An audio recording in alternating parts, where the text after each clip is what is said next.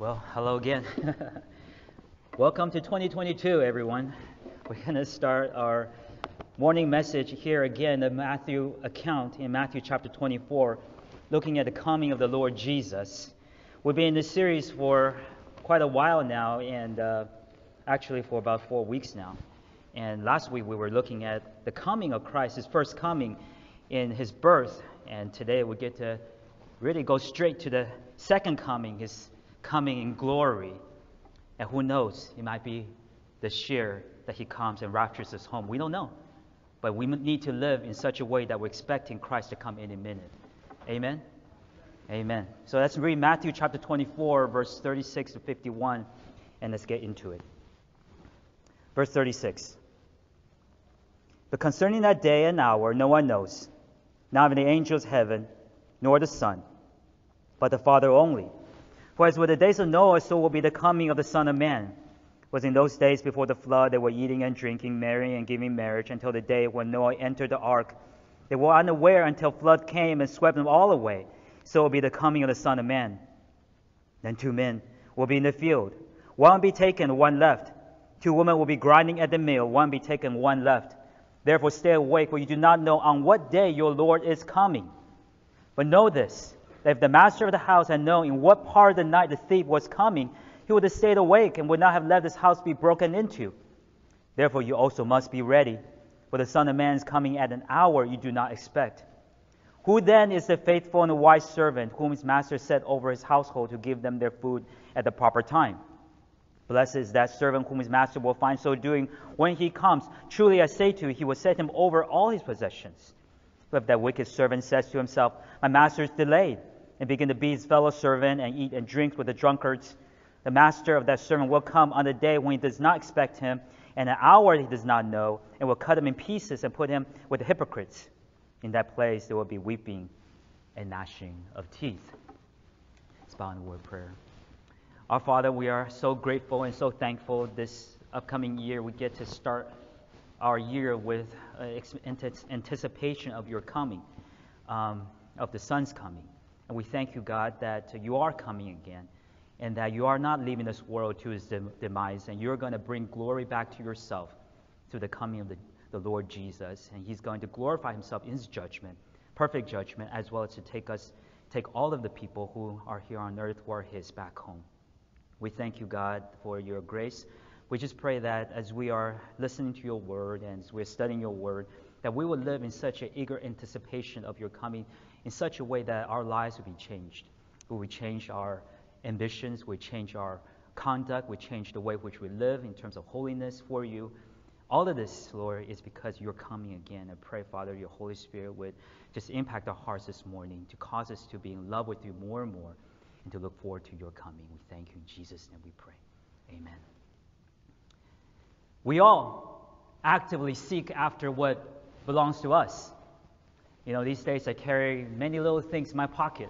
I carry my wallet, I carry my cell phone, I carry my earbuds, I carry my keys. I carry little things in my pocket because I need these little things in order for me to function from day to day in my day-to-day life. I need my keys because I need to drive somewhere, so the keys are there in order for me to open my car or turn on my car and go wherever I needed to go. I need my earbud because sometimes when there's downtime in my life, I would like to listen to a sermon, listen to a podcast. I need to be learning on the go. I have my wallet with me because there's my driver's license in my wallet. I have my credit card there, so I need to purchase something. It's there available for me. I have various things in my pocket, things I need in order to kind of survive in life or do the things I need to do in life. And it's frustrating at times, and you have experiences, I might have experienced what you have experienced, is you have lost some of these things.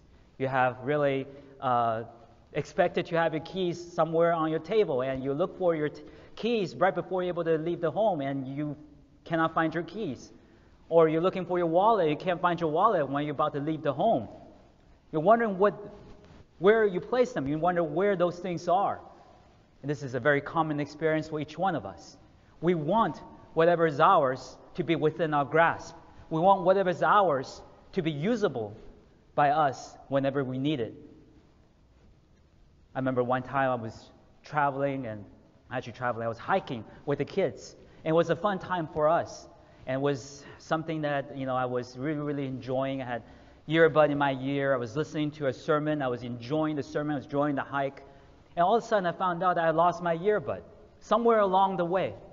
It was a rather disappointing experience. We would hike back from this hiking place, and we're just putting the kids back in the car and about driving a mile away from where we're at. And I found out that my earbud is no longer in my ear anymore.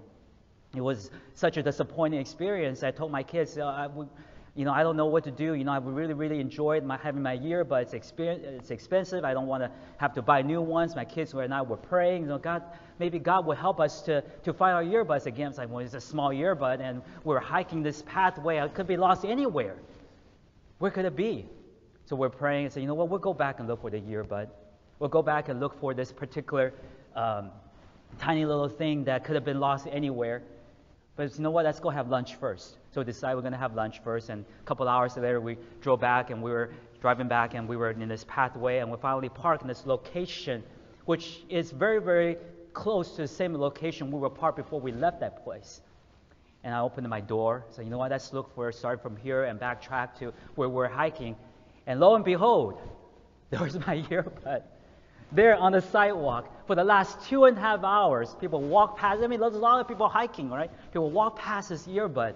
Nobody bothered to pick it up. And I picked it up, put in my ear, boom, it made a connection with my phone. It was my earbud. The Bluetooth was making a connection. I found out that God has left it there for me. He allowed me to retrieve what belonged to me. Needless to say, it was a wonderful experience. I was sad, I was disappointed, but then I was able to find my earbud. And I was happy whatever was lost has been restored to me. See, I say this experience because God is the same way to this world. See, God is also looking for something in this world. But He's not looking for lost earbuds. He's not looking for anything's lost. There's no item in this world that He doesn't know exactly where it is. He's looking for something that belongs to Him for a very, very long time. And that is His glory. He's looking for His glory. He's looking for His honor, His praise, which belongs to Him, which the world has not been given to Him. Psalm chapter 47, verse 8 says this: God reigns over the nations. God sits on His holy throne. He reigns over the nation. He sits on His holy throne. All nations, all people belong to Him. He created all things. Revelation chapter 4, verse 11 says, Worthy are you, our Lord and God, to receive glory, honor, and power. For you created all things, and by your will they exist and were created. God says this, hey, I created all things, so therefore because I created all things belong to me. They need to give me glory, they need to give me honor and praise. And this is what's going to happen for all eternity. In the book of Revelation, all things will bow down to the Lord Jesus and give Him praise. This is really the way that God designed for all things to be. And when God created all things, He created all things to be perfect. He created all things to be under His will. It says in Genesis chapter 1, verse 31, God saw everything He's made, and behold, it was very good. God created everything good. God created everything beautiful. He created everything according to His will. There was nothing bad, nothing wrong, nothing that should dishonor Him. There's no sin, no sickness, no death. However, we brought sin. We brought sickness. We brought death into this world. God didn't, but we did. We chose to sin against God. We chose to disobey His command. God said this, hey, I want you to live according to my purpose, according to my way. I give you one command. Do this and don't do this. And we chose to do whatever it is that God told us not to do. As a result of that, sin entered the world. Sickness entered the world. Death entered the world. And because of that, the world is what it is today. It's full of destruction. There's pride. There's jealousy. There's hatred. There's all kinds of things that don't belong to the world according to God's creation, but here they are. And we must ask the question, is God going to allow these things to continue to occur in the world? Is God going to continue to allow sin and sadness and death and sickness to continue to recur and again in the world? The answer is absolutely not. See, God is the holy God, but not only is He the holy God, He's also the responsible God. He's going to care for this world. He's going to take care of this world. He's going to restore this world back to the way that He created it to be. He's going to restore this world to its perfection. And there's only two ways in which God can do this. One is that He's going to erase sin. And second, He's going to judge sin. See, God loves you and He loves me. He cares for this world. He cares for His creation. So therefore, what God does is that He brought His way of salvation to this world through the Son, Jesus Christ.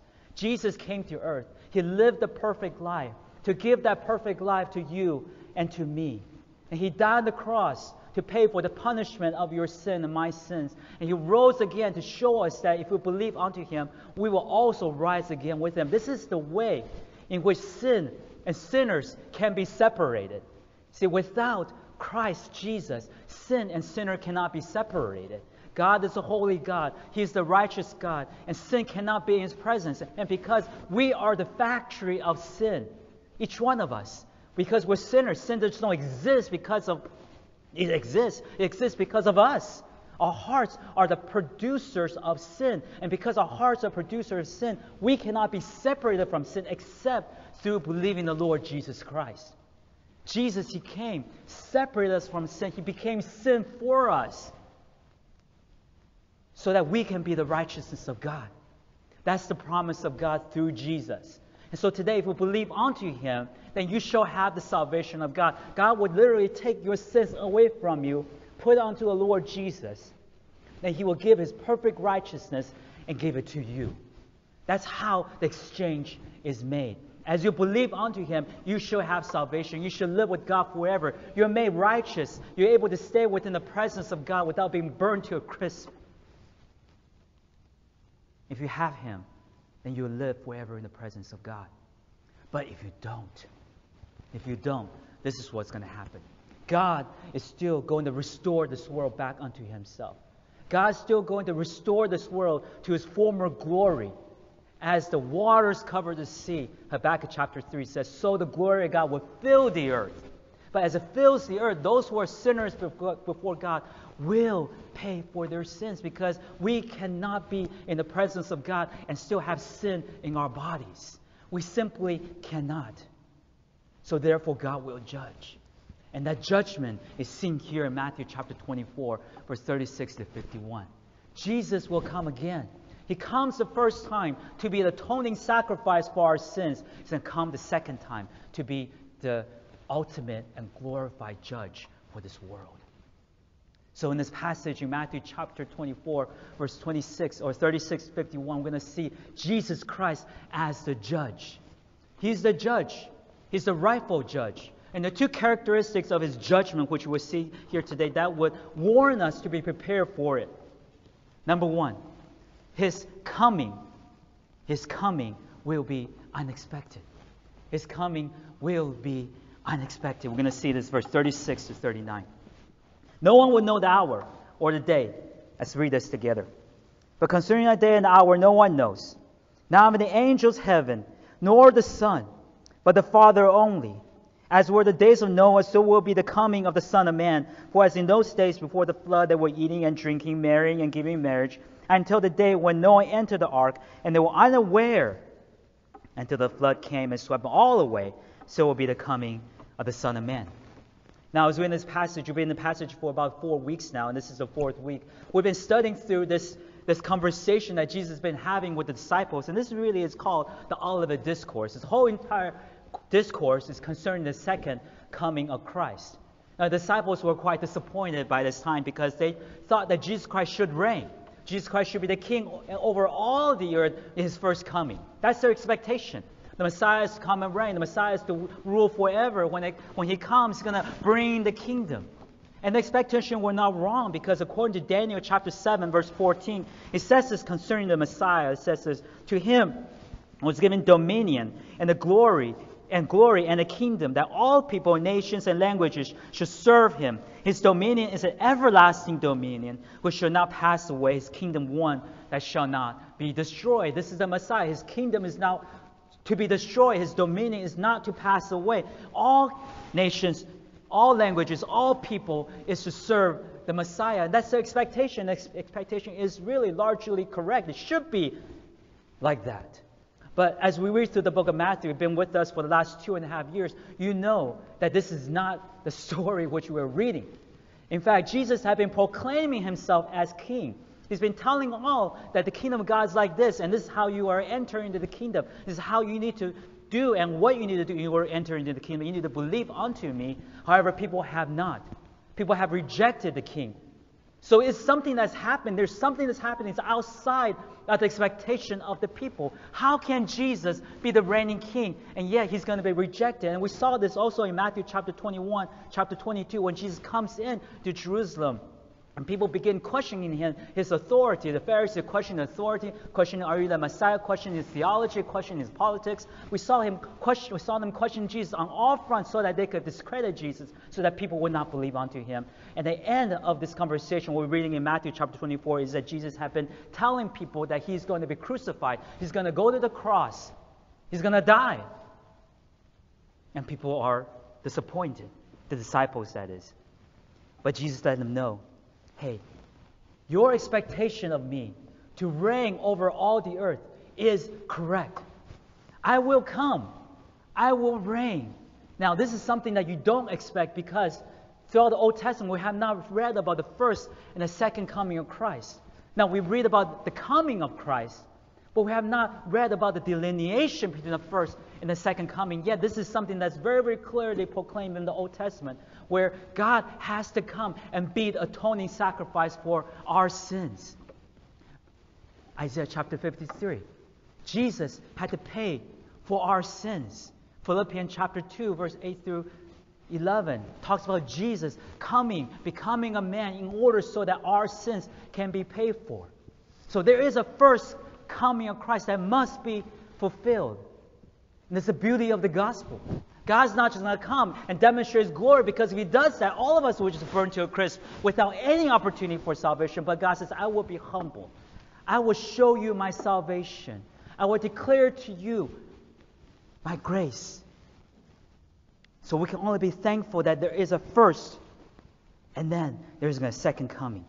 Isaiah chapter 55, verse 8 through 9 says this, for my thoughts are not your thoughts, neither are your ways my ways, declares the Lord. For as the heavens are higher than the earth, so my ways are higher than your ways.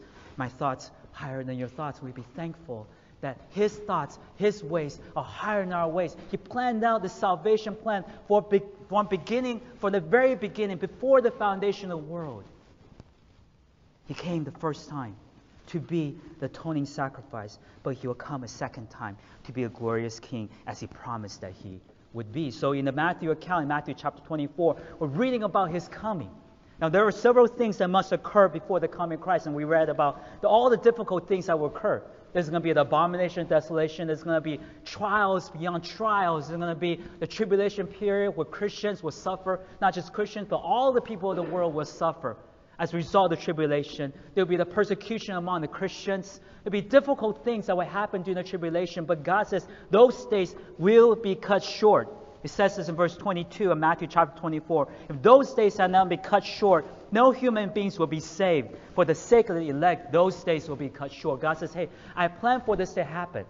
And this is really for the reason of bringing the Jews back to God. The Jews will go through the tribulation period. See, they have rejected the Christ, but the tribulation period is really going to change the mind of the Jews. And they're going to look at the Messiah. They're going to look at the one whom they pierced, according to Zechariah chapter 13.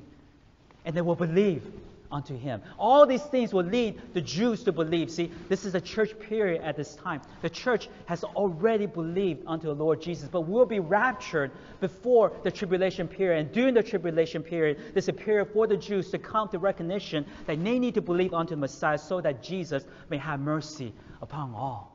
God will have mercy upon the Gentiles. God will have mercy upon the Jews. In order for the Jews to recognize the Messiah is the true Messiah, that is Jesus, the true Messiah, they will go through the tribulation period, and their minds will be changed. And they will embrace Jesus at the last minute, and Jesus will appear again and rescue the Jews from the attack of the Antichrist. This will come to verse 30. Then will appear in heaven the sign of the Son of Man. Now all the tribes of earth will mourn. They will see the Son of Man coming in clouds of heaven with power and great glory. God will rescue his people. God will take care of his people. All the people on earth at the time, many will still reject the Messiah. They would live their lives as if nothing is wrong. But then the coming of the Son of Man will be an utter defeat for their thought process. They would have nothing before them, no excuses other than recognizing that this is truly the Messiah. There will be no scientific explanation. There will be no, whatever it is, that there will be no excuses that can make. The Son of Man literally will arrive in clouds of heaven with great power and glory, and every soul at that time will know, because they were created by God, every soul at that time will know that this is Jesus whom they have denied. They will mourn. They will be sad, and they will pay for their sins as God comes to judge them. This is a sad time for many, but then it's also a time of relief for the believers, to call the believers to be ready for this time. Because no one would know the hour and the day, Jesus says in verse 36, concerning that day, no hour, concerning that day and hour, no one knows, not even the angel of heaven nor the Son, but the Father only. Jesus said, the only way that you could be ready, the only way that you could be prepared for that day is by being prepared the whole time. That's what Jesus is saying. Now, some of the people want to say, you know what, if Jesus is going to come, why don't you just tell us exactly what... See, there are signs that will point to his coming. We know that the coming of Christ is near, but we don't know the exact hour. We don't know the exact minute in which he's going to come. In fact, Jesus said in verse 36, not even the Son of Man knows. Not even himself, his own earthly presence in that earthly time when he was here, not even his own earthly humanity. And this is something that's mysterious for us to understand, because we must understand that there's something that God, Jesus himself, will withhold himself from knowing while he was here on earth. But this is only setting an example for us. Jesus says, hey, I don't want you to go and try to figure out what exact hour, what exact time, so that you think you could be ready to jump on the God bandwagon at the end. You know, somehow you're just going to just jump on it right before I come again. No, that's not going to happen. Don't let people deceive you. There's so many cults in this world. And Jehovah's Witnesses have done this in the Watchtower Society. Really is in the beginning, before the Watchtower, before Jehovah's Witness was established, tried to predict the coming of Christ. So did the Seventh-day Adventists. They tried to predict the coming of Christ. Many other cults have tried to predict the coming of Christ, all with failure. The reason why is because Jesus not even himself knows at this moment. In John chapter 15, verse 5, Jesus says, all I've heard from the Father I reveal to you. The reality is Jesus says, hey, in my earthly presence, in my earthly humanity, I've chose to not know this knowledge. There's no way that you would know. Acts chapter 1, verse 7 says, it's not for you to know the times or the season the Father has fixed his own authority. So, for the purpose of getting us to be ready, for the purpose of challenging us to live for Jesus at every minute of our lives, God has set this apart. God has set this up for us. Say, hey, I want you to know that it's not up for you to know the exact timing of my coming, because if you would know this, then you could just say, well, I'm just going to time it at the last minute. But God says, no, I don't want you to think that way. I don't want you to jump on the God bandwagon. I just want you to be faithful the whole time, waiting for my coming. Be faithful to live for me, because no one will know what day would be, what that day would be. As a result, there'll be many people who, will fail this day. Verse 37 and verse 39 talks about how people will not be expecting the coming of the Son of Man. They will not know, they will not even believe the Son of Man is coming. Verse 37 says this, for as were the days of Noah, so will be the coming of the Son of Man. For as in those days before the flood, they were eating and drinking, marrying and giving in marriage, until the day when Noah entered the ark and were unaware until the flood came and swept them all away. So will be the coming of the Son of Man. There will be in that tribulation period. Again, this is talking about the tribulation. This will be a hard time for the people, and yet we read about this in tribulation period in the book of Revelation chapter 6, that there will be a gap between the rich and the poor to such a degree that the rich will still kind of live somewhat comfortably, and they will be marrying, giving marriage, and thinking life is always going to be the way it's always going to be. In fact, 2 Peter chapter 3, verse 4 gave a commentary on what people were going to be saying in those days. They would say, where is the promises coming? For ever since the fathers fell asleep, all things are continuing as they were from the beginning of creation. They were thinking, you know what, things are just always going to be the way it is. We're going to be comfortable. We're going to be enjoying life. We're going to be doing whatever it is that we're doing today, uninterrupted. But they will be interrupted. Actually, 2 Peter chapter 3, verse 10 talks about the day of the Lord will come like a thief, and heavens will pass away with a roar, and heavenly bodies will be burned up and dissolved, and earth and the works that are done on it will be exposed. God says He will come to such a way that you'll be sudden. People might think that there will be nothing like this, but as we read, as we consider the world, as we consider the evidence of the world, we know that this world has experienced destruction before. There was a flood. Evidence of flood has been everywhere in the world. God has destroyed this world. And while He's planning on doing so, He also offered the way of salvation throughout the whole entire process. It says this in verse 38, in those days before the flood, they were eating and drinking, marrying and giving in marriage until the day Noah entered the ark. See, the days of Noah is like this. 2 Peter chapter 2 verse 5 gave evidence to what the days of Noah is like. It says this: God did not spare the ancient world, preserved Noah and heralded of righteousness with 7 others when He brought flood upon the world of the ungodly. Noah was preaching the gospel. See, Noah was building a big boat. Never ever since that day was there rain on earth. Never since that day was anything of a droplet that fell onto the earth. Mist was rising up from the ground. People thought this is always the way it's going to be. So Noah was building this boat for 120 years, warning people of the coming judgment of God, warning people that this world will end and God is going to bring His righteousness again to this world.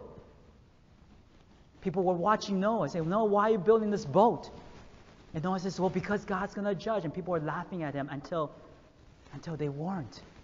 Until the flood came and it was too late. And when the flood came, it was too late and the world experienced judgment. The whole entire world was wiped out. And God says, you know what? I've given you plenty of chances. I'm letting you know that my judgment is coming. This is how the world is going to be. This is how my judgment is going to be. You aren't going to know the exact time and hour. What you need to do is that you need to be prepared for it while it is still today. This is how you live for it. God's not going to look for bandwagon Christians. God's not going to look for people who are just going to turn to Him at the last minute. Some of us think, you know what, I'm just going to repent of my sins in my deathbed and live my way the way I want to live and repent my sins at the last minute and believe unto Jesus. And I'll be saved. I get to have both the best out of both worlds, the pleasures of this world, the satisfaction, the satisfying of my flesh and all this stuff. And then I get to believe in Jesus and go to heaven. This is my plan. Well, it's never going to happen. It's never happened in the plans of human being because you don't know when you're going to die. You don't know when you're going to see the Lord. And Jesus is saying the same thing here. You don't know when God's going to come again. He's not going to make it available for you. If you don't want Jesus today, you're not going to want Him right before you die either. It's just not going to happen. You're not going to repent. You're not going to have the power to repent. Each one of us need to be ready right now. And I remember I was in college. I was taking these classes. And this is the perfect illustration. I felt like I was thinking through, why does God not tell us when He's going to come? The reason why is because we needed to be living for Him at every single moment of our lives. I was in college just taking these classes, and these classes are really somewhat a difficult class. But one of the classes I was taking, they didn't give finals or midterms. Just give these quizzes. And I love the finals and midterms. You know, most college classes give you final and midterms because they just want you to prepare for one test, and teacher doesn't really want to grade any homework. They don't want to be concerned about really your well learning. They just want to give you a final and give you a midterm and let you know that, hey, this is what your grade's going to be. Whatever you got is what you're going to get, and this is it.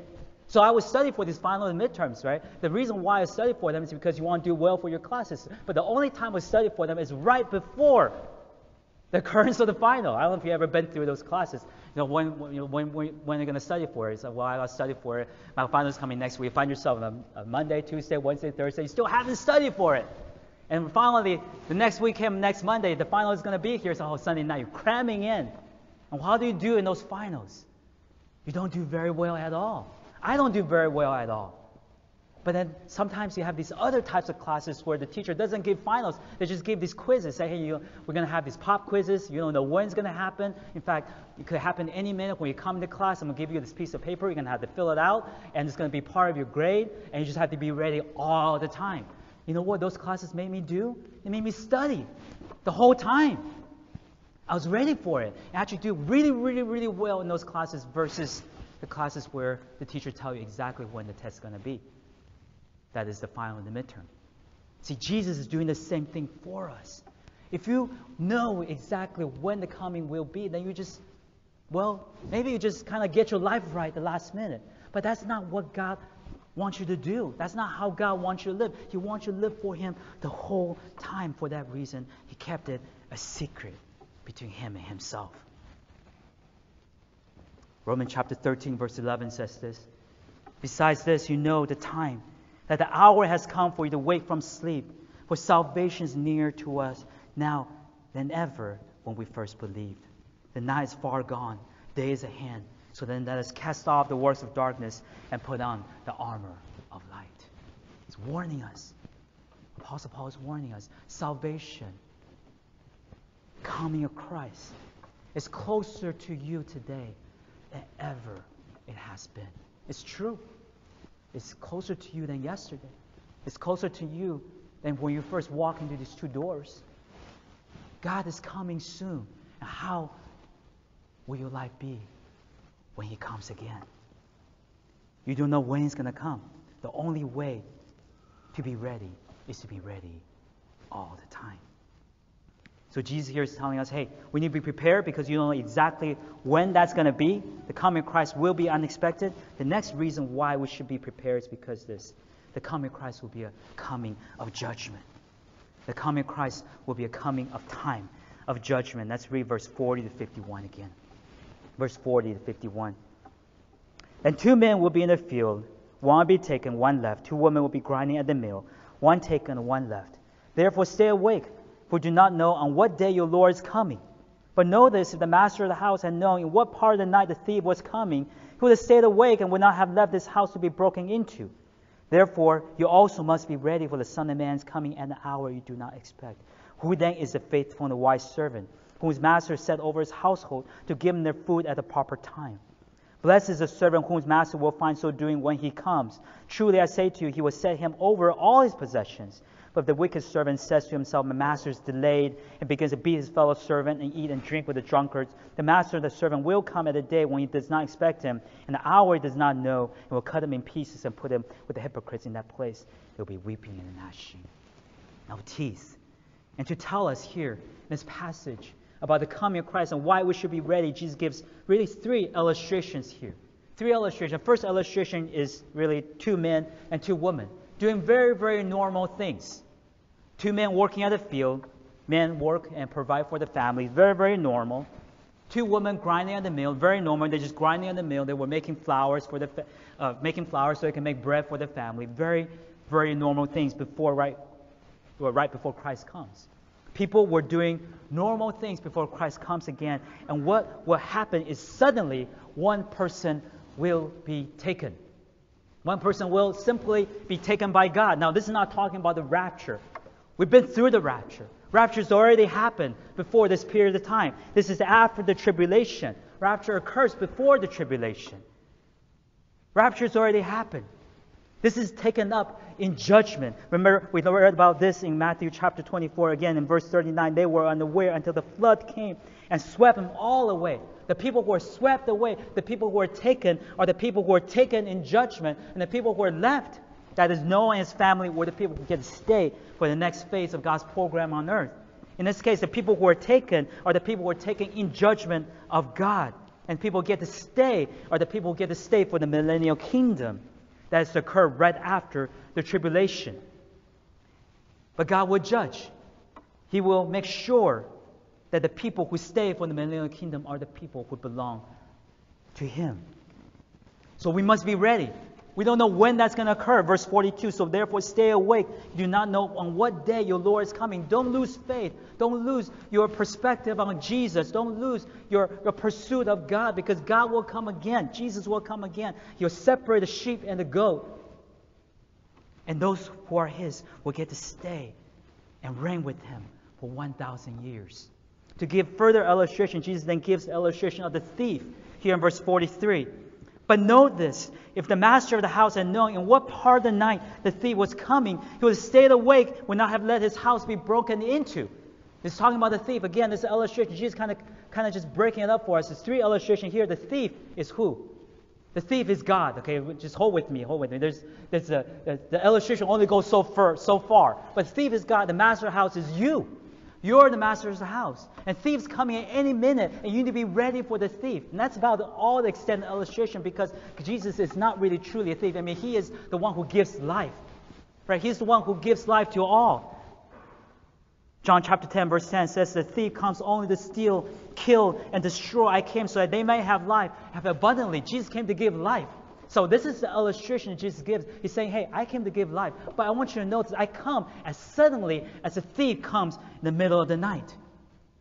It's something that you don't expect. Another comparison you could say is the thief comes to take whatever is yours. Well, Jesus is going to come. He's going to take whatever you think belongs to yours, but really truly belongs to him. He's going to come and take everything. At that moment, you're going to lose everything. You're going to have nothing left. Your house will be broken into. And God will retrieve whatever belongs to him.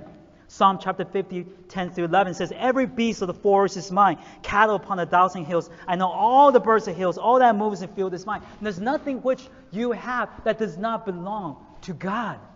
So when God comes, he's not stealing from you. He's just retrieving what belongs to him in the first place. And you're going to be left with nothing unless you are watching.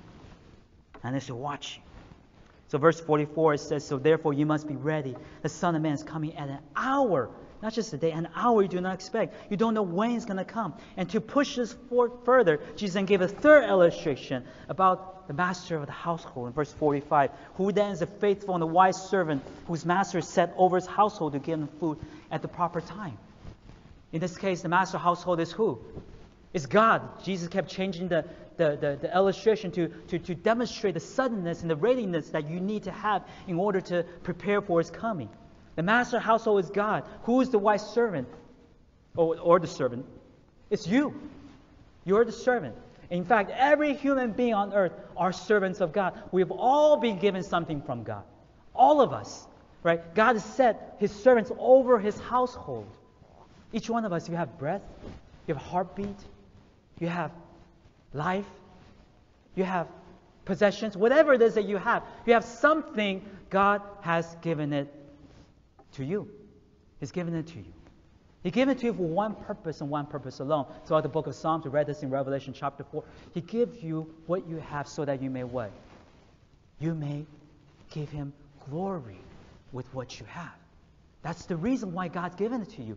If you want to be a master or you want to be a servant of his household, you want to do whatever he's called you to do, then you need to give glory to God with what he's given to you. You need to use it for the glory of God. Unfortunately, for all the people on earth who do not believe in Jesus, whenever they have something, they're using it not for the glory of God, but for who? For themselves. For themselves. Every single person. If you don't believe in God, you will use your heartbeat, you'll use your breath, obviously, you use your life, you use your energy, you use your money for what? The propagation of your own selfish desires. Whatever it is, your own ambitions, your own careers. You say selfish is really, say, yeah, well, anything apart from the glory of God is selfish. It's for yourself. It's to make yourself feel better, whatever it is. Instead of glorifying God, instead of giving the honor and praise to the Lord, you're pursuing something that will give honor and glory or satisfaction to your own being. And God says, hey, unless you give glory to me, you fail the purpose. You fail your calling. So therefore, he will come. Verse 46, actually verse 48 to 49. The wicked servant says to himself, this is the conversation that everybody will have regarding their own lives who do not believe in Jesus. They will say, my master is delayed. Begin to be his fellow servant and eat with the drink and drink with the drunkards. They just simply would not use whatever resources that they have for the glory of God. They would utilize it in the wrong way. And in verse 50, the master of the house will come on a day that he does not expect him, and an hour he does not know, and then he will cut him in pieces and put him with the hypocrites in that place will be weeping and the gnashing of teeth. God will judge. God will simply restore whatever belongs to Him. But for those of us who are His, those of us who are faithful, those of us who look forward to the coming of Christ, again, this is something that will happen during the tribulation period. There'll be many people who just don't really care. They don't care about what the Antichrist is doing. They don't care about the suffering of the Christians. They will live their lives according to their own selfish desires. But for Christians during that time, they will be faithful. They'll be watching for Jesus. And there will be those who are in verse 45, the faithful and the wise servant, for the master set over his household. And then there also in verse 46, they're the blessed ones. They're the ones who Master will find so doing when He comes. In verse 47, God will set him over all his possession. They'll be rewarded by God when God comes again because they have been faithful to look for His coming. This is God. God will be faithful to reward those who are His and be faithful to judge those who are not, who have not been looking for the coming of the Son. You see, each one of us need to be faithful. If your life today is not somewhat characterized by the coming of Christ, then I'm afraid you missed the point of Jesus. Each one of our lives today need to be characterized by the coming of Christ. Not just the coming of Christ, the imminent coming of Christ. If Jesus were to come today, if He is to show up right now, right after the service, or before I finish speaking, is what you're going to present to God today, what you want to present to God. That's the question. If it isn't, then you need to change your life, your purposes, how you use your time, how you use your possessions, how you use whatever it is that you have. If you would do something different, if Jesus were to come right now, then you need to make that change today to be doing that exact same thing. That's what Jesus is saying. In fact, throughout Scripture, we're given warnings after warnings of people assuming that Jesus is not going to come right now. You just remember the story of the man with the barn, right? The man with the barn saying, I have lots of food stored up, lots of crops stored up. In Luke chapter 12, verse 19, rather, he says, "My soul, you can take comfort. You've been successful. You have plenty left over. You don't have to be worried and concerned." Why? He assumed that his life will keep going the way it is. So is the guy in James chapter 4 who went out and made a trade. Said, I'm going to go out to this town this year. I'm going to go out to that town next year. I make trade here. I make trade there. I make lots of money for myself. And I'll be rich. Assuming that his life will keep going the way it is. But as we know, life changes. Your life is not what you expect it to be. In fact, the life that you're living today, you never expected yourself to be here, right? Well, God is making changes throughout the entire world. In fact, He will change anyone's life at a moment's notice. And your life could come to an end. You could see the Lord Jesus. If you see the Lord Jesus today, what would your answer to Him be? Will you be happy? Will you be glad? Will you be caught doing something that you want Jesus caught you doing? Would you be satisfied saying, God, I will not, and I will pray that each one of our answers is, I will not do anything different than what I'm doing today. I hope that's your answer. That you will not be doing anything different because you're satisfied, you're content in the Lord. You say, you know what, God, I'm happy the way my life is because I'm giving all to you today. And I'll keep doing this until you come. That should be our heart attitude. If not, then we need to reconsider. 1 Corinthians chapter 3, verse 12 to 13 says this: "If anyone builds on the foundation with gold, silver, precious stones, wood, hay, straw, each one's work will become manifest, for the day will disclose it, because it will be revealed by fire, and fire will test what sort of work each person has done." So Paul is saying, if you build your life on your ambitions, you build your life on your career, you build your life on something that will not last for all eternity, the only thing that will last for eternity, by the way, is what? Is worship. It's worship. It's people worshiping God. That's the only thing that will last for all eternity. So is your life building toward that?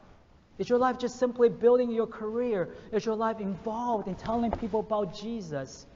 Telling people about how they need to worship God, encouraging the body of Christ to come alongside each other so we can all worship God together and give Him glory and honor that He is due, because that's what we're created for. created for His worship. We're created for His glory. That's the only thing that will last for eternity. And I pray that your position in life, your goal in life, your pursuit in life is to draw other people to know the Lord. No matter what it's to do. It doesn't mean that you have to quit your job. Doesn't mean that you have to become a minister. Doesn't mean that you have to go and drop everything and be a missionary. It doesn't mean anything like that. It just means that your goal and your prayer and your drive in life is to lead other people to worship in your very thing that you do. Whether you are a doctor, whether you are a physician, an actor, whether you are a musician, whatever it is, an engineer, whatever it is that you do, your primary job, your primary goal in life is to think through how in what you do, you can lead other people to worship. That is it.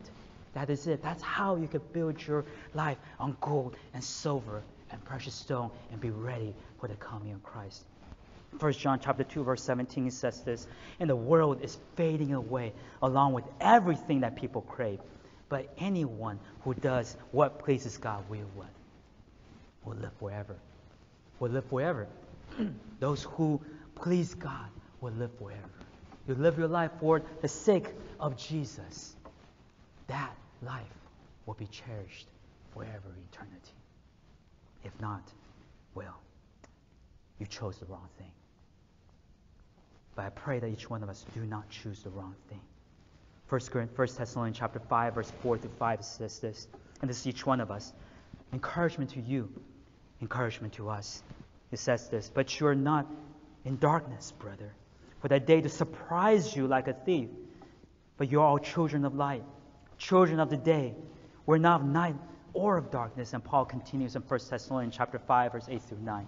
And since we belong to the day, let us be sober, having put on the breastplate of faith and love, and for a helmet, a hope of salvation. For God has not destined us for wrath, but to obtain salvation of our Lord Jesus Christ. I says, hey, you guys are of a day. You guys are of light.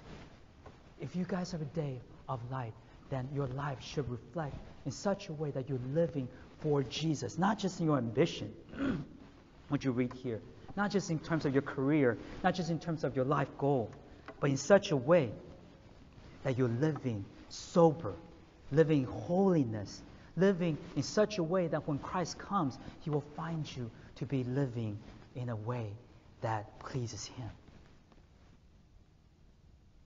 See, Jesus here is telling us that our lives need to be pure. Our lives need to be holy. Our lives need to be righteous. Our lives need to be honest, of integrity before God. Because why? Because we know that He can come any minute, including this hour. So, we should be prepared. Should be prepared because His coming is unexpected. Should be prepared because coming is a time of judgment. See, the world right now is telling us not to worry. That's the world's perspective of the coming of Christ. You know what? Things are always going to be the way it is. In fact, this is perhaps the most effective, deceptive scheme of the devil. The devil has a scheme. Did you know this? According to 2 Corinthians chapter 2, verse 11 says, we will not be outwitted by Satan, for we're not ignorant of his designs. He has a scheme. His scheme is this. William Barclay has really made a wonderful, wonderful illustration about the scheme of the devil. He said this, and I always remember his illustration. He said, Satan has 3 apprentices, and I've heard the story. 3 apprentices, and he's training up to destroy this world. He says, you know what, I'm going to train you to destroy this world, but first I must ask you how you plan on doing so. What's your plan? Demon number 1. How do you plan on destroying this world and lead people away from God? Demon number 1 says, well, I plan on telling people that there is no God. I tell people there is no God. Satan says, well, that's a good try. Good try. Some people will believe you, but I tell you, not many people will. People believe that there is a God. So he turned to the second apprentice and said, well, what do you plan to do to destroy this world and lead people away from God? The second apprentice said, well, I plan on telling people there is no hell. Satan says, well, that's a good try. There will be people who will believe you, but honest truth, many people will not. I mean, people know there is a hell, and it's not the most deceptive scheme that you could give to people. So he asked the third demon, What do you do? How do you plan on destroying this world and lead people away from God? The third demon said this, I will tell them that there is no hurry. I tell them there's no hurry. And Satan said to this demon, my friend, you will gain many souls. It's true. It's true. People are not questioning the fact that they need to return back to God. People are not questioning the fact that perhaps their sins will lead them to hell. They know that. They just think that maybe it's not today that it will happen. But see, Jesus is telling us it can happen today. We need to be ready. Christ's coming can occur any minute. And the only thing that will guard us from the judgment of God is the precious blood of the Lord Jesus Christ. As the songwriter writes, when he comes with trumpet sound, that's the coming of Christ, will come the trumpet sound. Oh, may I then in him be found. How can we be found in Christ? Dressed in his righteousness alone, faultless to stand before the throne. On Christ, what? The solid rock I stand, all other ground is sinking sand. All other ground is sinking sand. The only way that we will survive that day when Christ comes again, not just survive, but be gloriously presented to the world alongside with him, is when we are presented. It's when we stand on the solid rock of Christ. Amen? Amen. Let's pray. Our Father, we are grateful for this passage. We're thankful that we get to just reflect upon the simplicity of the gospel. We know, Lord, that there are many things that will occur during the tribulation and many things that will occur after the tribulation and things that are beyond our current understanding of world events. But at the same time, we know the simplicity of the gospel truth, which is that you will come and you will rescue us, is what's going to last for all eternity. We know, Lord, that as we believe in Jesus, as he is our rock, our foundation, the blood that cleanses us, well, we will not be failed by that expectation. We will arise with you. We will be glorified with you. Thank you, Jesus, for being our God. Help us, Lord, to live in such a way to reflect your holiness. Help us to live in such a way that reflect your coming, so that our life's ambitions, our life's goals will be dramatically well shaped by it. But we don't want to be surprised. And we shouldn't be surprised because we're children of day. We thank you, God, for warning us. We pray, Father, that each one of us take our warnings seriously, and may lives change as a result of this today's passage and message we heard. We thank you, God, for your constant reminder. Help us, God, to live in such a way that we receive all the glory of our lives. In Jesus' name we pray. Amen.